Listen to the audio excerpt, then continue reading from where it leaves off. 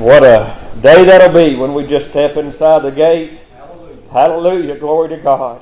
All our troubles will be over then. Can't imagine it. Can't imagine a place with no sin. Can't imagine walking and talking with my Lord and Savior. But that's what reality is going to be for those of us who know the Lord. Sometimes we get in a hurry, or at least I do, to get there. We sang a song a while ago about God on the mountain and God in the valley. And boy, I'm glad that I'm going to see that God. The Bible says that we will see Him as He is. That's how I want to see Him. Anything on your heart this morning? I'll be honest, I don't have much on my heart, but I'll ask you to turn to 2 Samuel chapter number 5. 2 Samuel chapter number 5, and you pray for me. I usually spend the first several days of the week studying up for Wednesday night, and then the last part of the week studying up for Sunday morning. And if we're not in any position, regardless of what some men may think.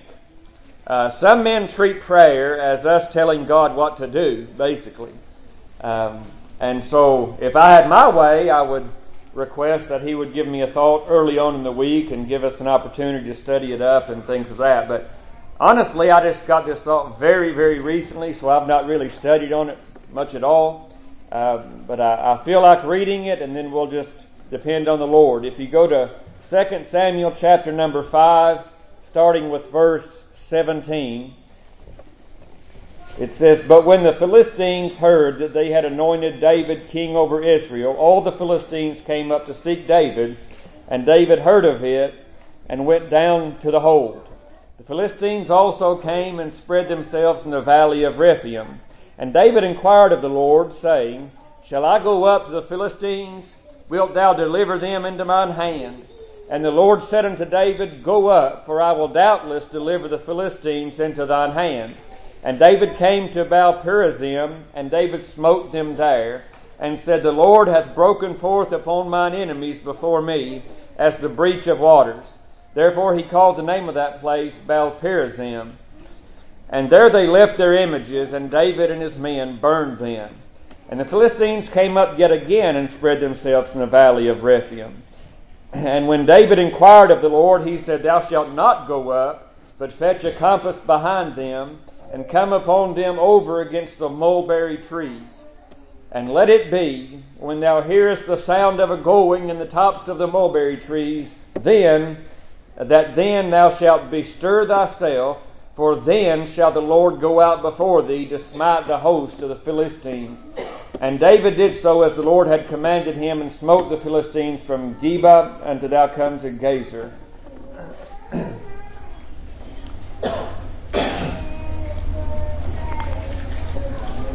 I began thinking about this scripture, like I said, very recently, and so I don't really have a lot of studying going on, but I thought this is a time when there was maybe a cold civil war going on in Israel, and you had David and you had King Saul, and God took the kingdom from Saul and handed it to David because Saul disobeyed God. But Saul wouldn't give up the throne very easily, so you had those following David, and then you had those following Saul. But now Saul was dead, where I read, and David ascended up, and they anointed David in Hebron, king over all of Israel and over all of Judah. And he began to bring the nation together as one. And he was the last king of Israel and Judah combined. Solomon was, but after that there was a great split between Israel and Judah, and they referred to him as the northern tribes and then Judah. But anyhow, this was a time that the Philistines saw that David had been anointed king, and they went and gathered themselves together to fight this battle with David. And David inquired of God and said, Shall I go up and smite these Philistines? I'll tell you today, we could save ourselves a lot of trouble if we would inquire of the Lord before we make decisions, and before we make especially important decisions. I don't know why I'll get off on this, but let me park there for a minute. We're living in a generation when it seems like marriage is not considered a holy thing. Let me just put it that way. And people are just getting married and saying, well, if it don't work, we'll divorce or whatever. So what my point is, there needs to be some prayer that goes into that. Going into choosing a partner and choosing a job and a career and choosing the church. Everything should be inquired of and sought after God. But anyhow, God said, David, go down and I will deliver the Philistines into thine hand. And David went. And David and Israel won the battle. But it wasn't very long. Let me tell you about Satan. He is your enemy. And you might defeat him, but it won't be long till he'll gather his strength. And he'll come back against you. And he'll come back against you in a different way. If the first way did not work and you were able to win that battle, he's wise and he's crafty and he's very deceitful, and he'll come at you from another way and another angle. And so my point is, what you've done in the past will not always be the same way, that you need to fight that battle. David said unto God, what about this time? Can we go out? A lot of people are trying to fight the battles just the same way. We're in a position here, and it's been this way for a while in America. When there's trouble that brews, we tend to just throw money at it, and that is never make one thing any better. But that's their solution to anything, just a lot more money to it. And my point is, we need the power of God. Satan is coming after your children. We were talking in Sunday school this morning. They are warping their minds from the time that they're old enough to walk into a schoolhouse. And if they don't receive the teaching of the Lord and Savior Jesus Christ, if they don't receive that at home, or if you don't bring your children to Sunday school, I promise you, somebody else will teach them things from a young age when they're impressionable, and they're going to grow up thinking that everything is good and right, and if it feels good to do it, and that there is no genders and all this garbage that's going on. I saw a text message this week. I'll be honest, it turned my stomach. It was talking about touching a 1-year-old little girl inappropriately. I'm telling you, my friends, you live in a perverted society, and it's getting worse by the day. And so I would encourage you, mamas and daddies, I know it will require extra effort. Let me encourage you. You bring your little ones unto Sunday school. You gather them in while they're little and while they're young. And I promise you, I'm 44, and I can remember Sunday school from the time I was their age. It'll make an impression on them. I promise you, if you don't, the world will make its impression upon them, and they are warping their minds. And it turns my stomach. The things that they're teaching your little children. They're teaching them. You wouldn't let them choose what they have for lunch, but you're letting them at 5 years old choose if they want to be a boy. Or I'm telling you, God made that choice long ago in eternity past. And whatever they're born, I don't care the surgeries, you cannot change what God has made. Amen. Let me just put it like that. But they're warping their little minds, and so they need the teaching. And so the way that we've always battled Satan in the past, it might not work. And God said unto David, don't go as you did last time, but go over behind them. Go against the mulberry trees. And he said, when you just stay there, and when you hear the sound of a going in the tops of the trees, that is my spirit going before you. I happen to believe David sat there with his arms behind him, ready to rush out into the battlefield, just waiting. I'm telling you, church, what can we do? We can't do anything without the power of God. It's best to just wait upon Him and wait upon that Spirit. And I happen to think that David stood there with his army. I think they were eager to fight. That's the problem today. We're living in a society where the church ain't got fight in them anymore. They don't. I hate to say that, but that's just the truth. And nobody's standing up against what's going on in America. It ought to be pounded in the pulpit. But our preachers have become weak. I'll just put it bluntly. They don't want to stand on what's right. I'm telling you, God called me to preach, and if I ever come across a church that won't take it, I'll find me another one, and another one, until I find the place God will send me. And He sent me here, and you're preaching. And I appreciate that. A lot of places won't. But we need to fire. And David stood there with his army behind him. And I happen to think when they're wrestling in the tops of those trees, I think it was a company of angels walking on the treetops and going before them into battle. I'm telling you, God does not leave His children alone. He does not leave us alone. We're living in a society and in a generation. My friend, we heard testimonies a while ago about a young man that just died suddenly. I read the other day an article. There's something going around, and I have my suspicions. You might have your suspicions, but that's my opinion, so I'll leave it out of the sermon. But there is something going around, and they're calling it sudden death syndrome. I don't know if you saw that, but healthy people, young people, are now just dropping over dead, and they can't put their finger on it. Like I said, we've all got our suspicions, but the fact of the matter is, you could be dead tomorrow. You could be dead tonight. This sudden death syndrome. I thought surely a pandemic of that magnitude would have drawn men down to Christ. But my friends, we are starting to make our way out of this pandemic, and it's worse today than it was before. And I wonder what's going to drive men to their knees. I'm telling you the truth today. Hell is waiting. Hell is waiting, and its mouth is a gaping open wide. The place has been prepared. The flames are there.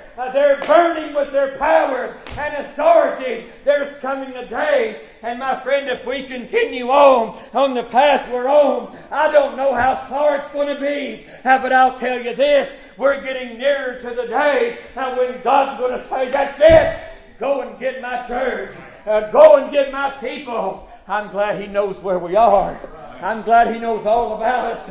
I'm glad He knows whether we stand or whether we don't stand. I want to say to you, it was mentioned that if you've never told anybody, let me say to you today, there's going to come a day, there's going to come an hour, and there's going to come a moment, and you that are here lost, you dread people coming to you. I want to tell you something. There'll come a day, you keep putting it off, nobody will come to you anymore.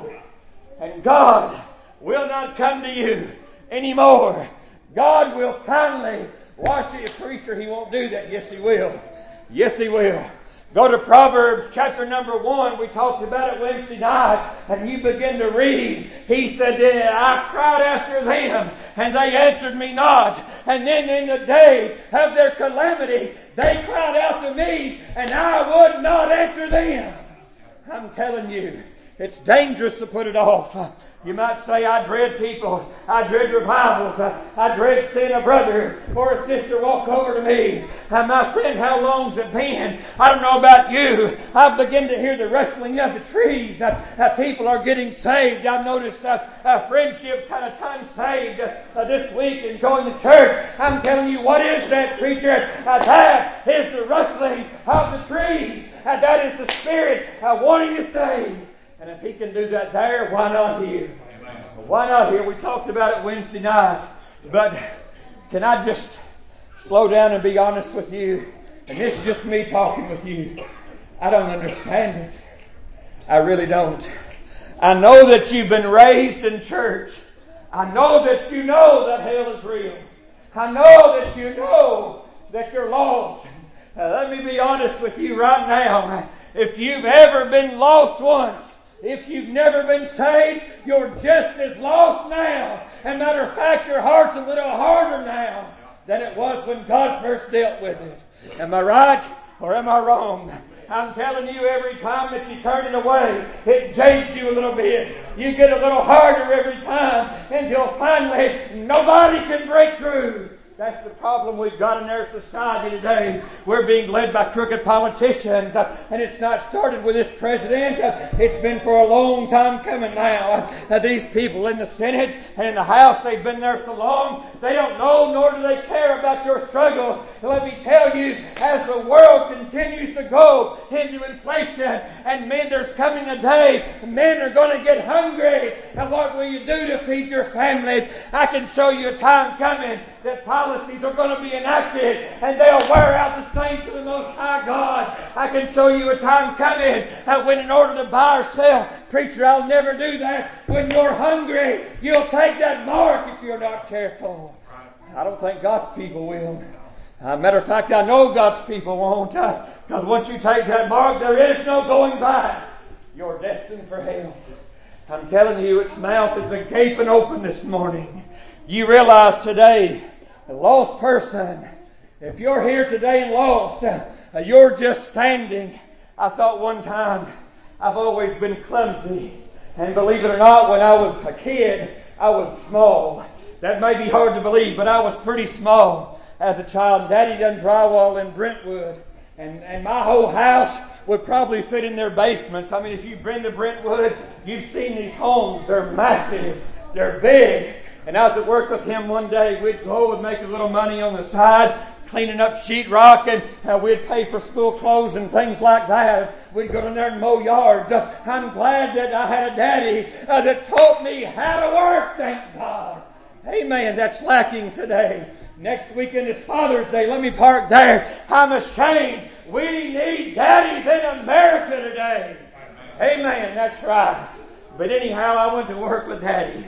And we were up in, it was about a 3-story house, and I was up in the very top in the attic, and they were working up there, and I was walking on the joist, and like I said, I'm clumsy, always have been, and I was walking on those floor joists in this 3-story home, and it was big. I mean, the ceilings were probably 16 feet, and I was just a little fella, but I remember it, and I'm going somewhere with this, but I decided I would stop walking on the joist and start walking on the sheetrock. And I did. And I walked and it held me. It held me for a long time. But then I came to one piece of board that must have been a little bit weaker than the other ones. And you know what happened? I began to fall. Suddenly, quickly, I began to fall. I stuck out my arms, caught myself between 2 floor joists, feet dangling in the downstairs.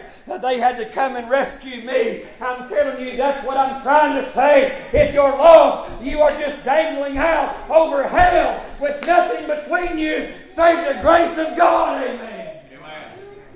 And one day you're going to take a step and you're going to fall. You're going to fall. And the Bible said great is going to be that fall. There'll be nobody there to catch you. There'll be nobody there to help you. Why, if we could take the lid off of hell today, there'd be people screaming and crying and begging and pleading with God. But as I said in Proverbs, in that day, God said, I will not hear you. As a matter of fact, I believe the saints of God, those millions upon millions, I believe will stand there in judgment. I believe when Satan and all of his wicked people, when all of those corrupt politicians who rule the world, when all of those wicked and unlost men or unsaved men that die lost, I don't believe will shed a tear as they descend into hell. I believe the saints of God will say, glory to God in the highest. Amen. Why? Why would you be happy? I'm not happy that anybody goes to hell. But in that day, the holiness of God is going to be manifest. That's right. That's why hell burns today. Because of the holiness of God. And so I can show you in Revelation that great harlot, that whore of Babylon. My friend, she's alive today. That whore of Babylon that went out to deceive the nations.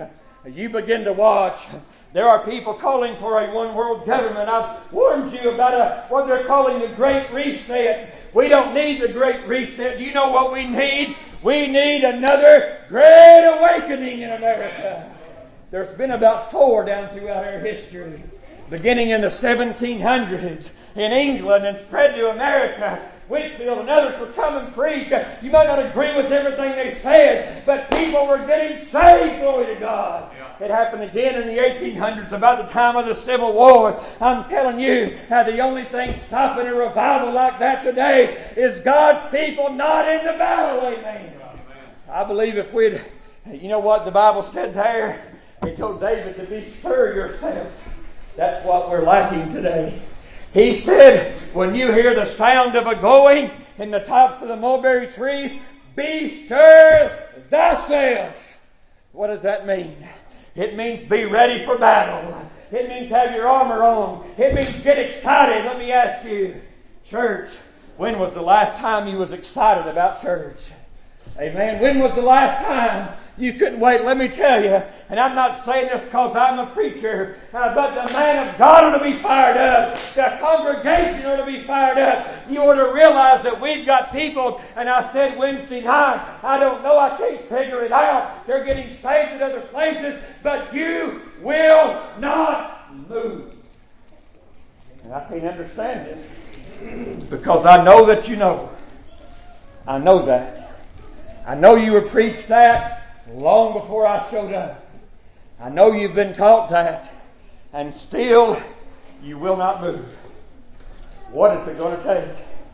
When you've got a pandemic, when you've got something called sudden death syndrome, where God is literally walking through our midst and striking healthy people down right and left, and yet you will not move. Let me talk to you, church. It's the same. I'm going to say us, not you. We will not move on behalf of them that are lost. What do you mean by that, preacher? I mean, God has always favored His church, but there are times where He especially favors Zion. There are times when the leaves begin to blow. It's then that the church can come in and plead together and stand and have power with God and power with men.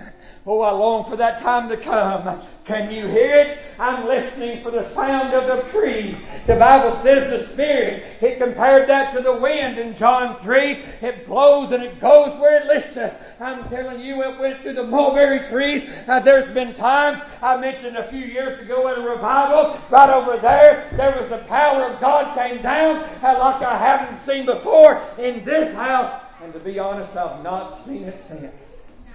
I've seen things happen, but that night was something different. We need the power. Nothing's going to make a difference without the power.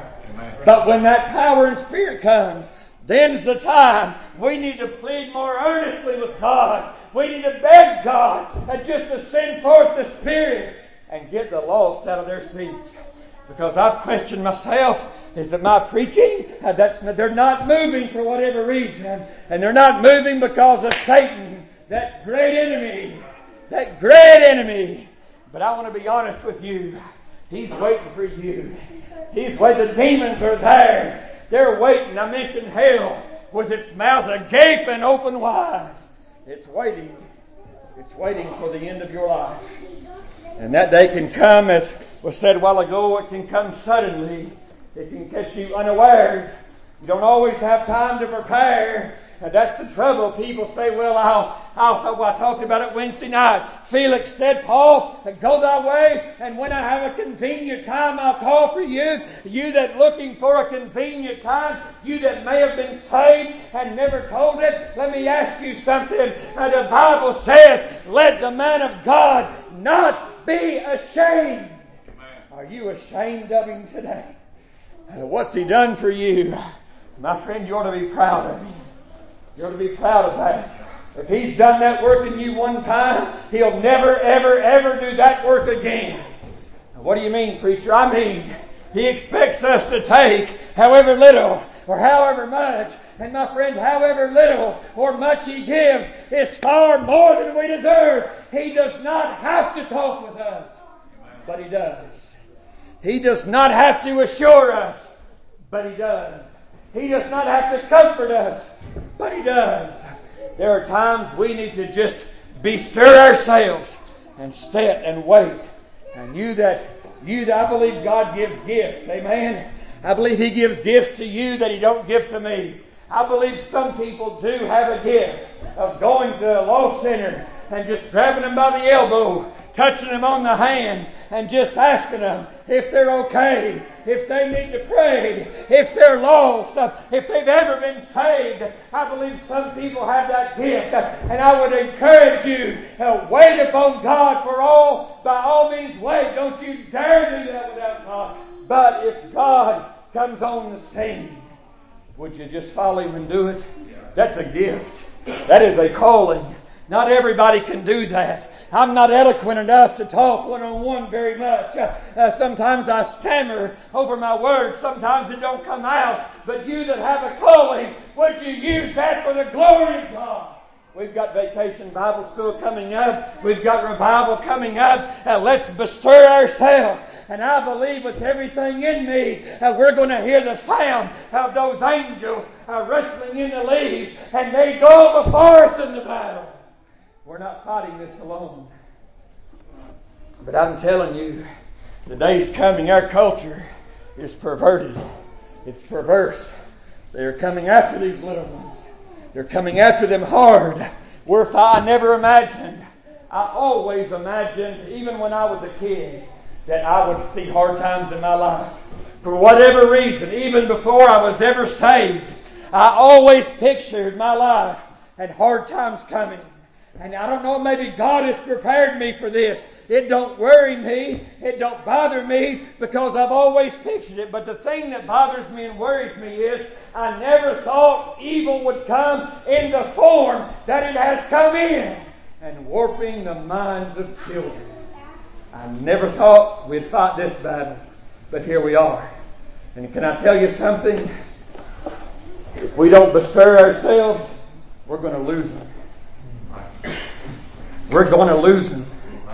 You might say, preacher, no. I'm telling you, you don't understand. It bothers me. I feel it's my job and duty as a pastor to look at news a little different. Some of these news sites that I get on, it bothers me what I read. I feel it's my job to warn you of things that are happening in America. I'll just say this. There is an evil. There is a spirit over our nation. And we are losing a generation of children.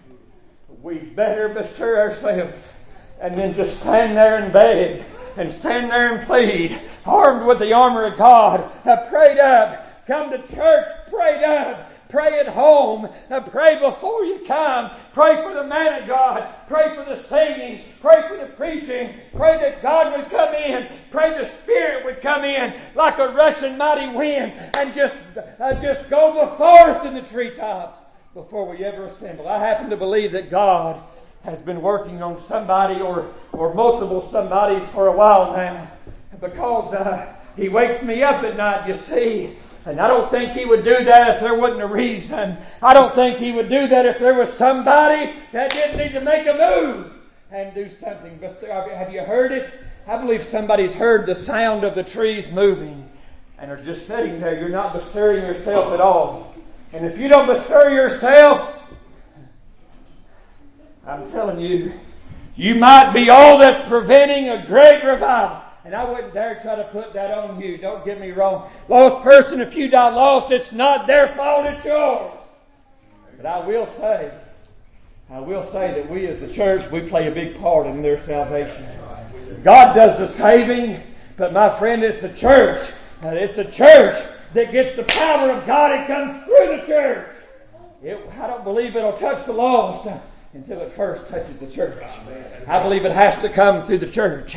I believe that bestirring yourself, a lost person can't bestir themselves. I believe that's the men and women of God. I believe we're the ones that need to bestir ourselves and just wait and call out and listen. Can you hear the leaves? That had to be hard for David. David wanted to fight the Philistines. David came in the glory of the God of Israel. He wanted to go to battle. We need people that's eager to go into battle in this day. And I'm not talking about a physical battle. I'm talking about a battle of the mind, spirit, and soul. That's what's plaguing America today. What's plaguing America today is the lack of daddies at home. Amen. What's plaguing America, there is an evil spirit that's warping their little minds. And we're losing them. I don't know, that's probably a strange delivery of a strange thought, but that's all I've got today. But if God's dealing with you, I would urge you and plead with you and beg you. Hell's mouth is the gate to be up. Church, hell's mouth is open wide. And it's pulling down by its tendrils all of those that die lost. Sudden death syndrome. Lost without God. Come ahead. There might be somebody else. Hell's mouth is a gaping open, and the flames are licking up the sides of the pit right now. What are you going to do about it? Come and seek Him while He may be found, while He's near.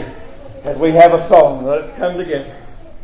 If you feel like praying, if the church wants to come and pray, as a matter of fact, let's have prayer first and then the song. We've got one seeking. Let's do our best. That's the sound. That's the sound of the rustling of the leaves. Let's come in and bestir ourselves and pray.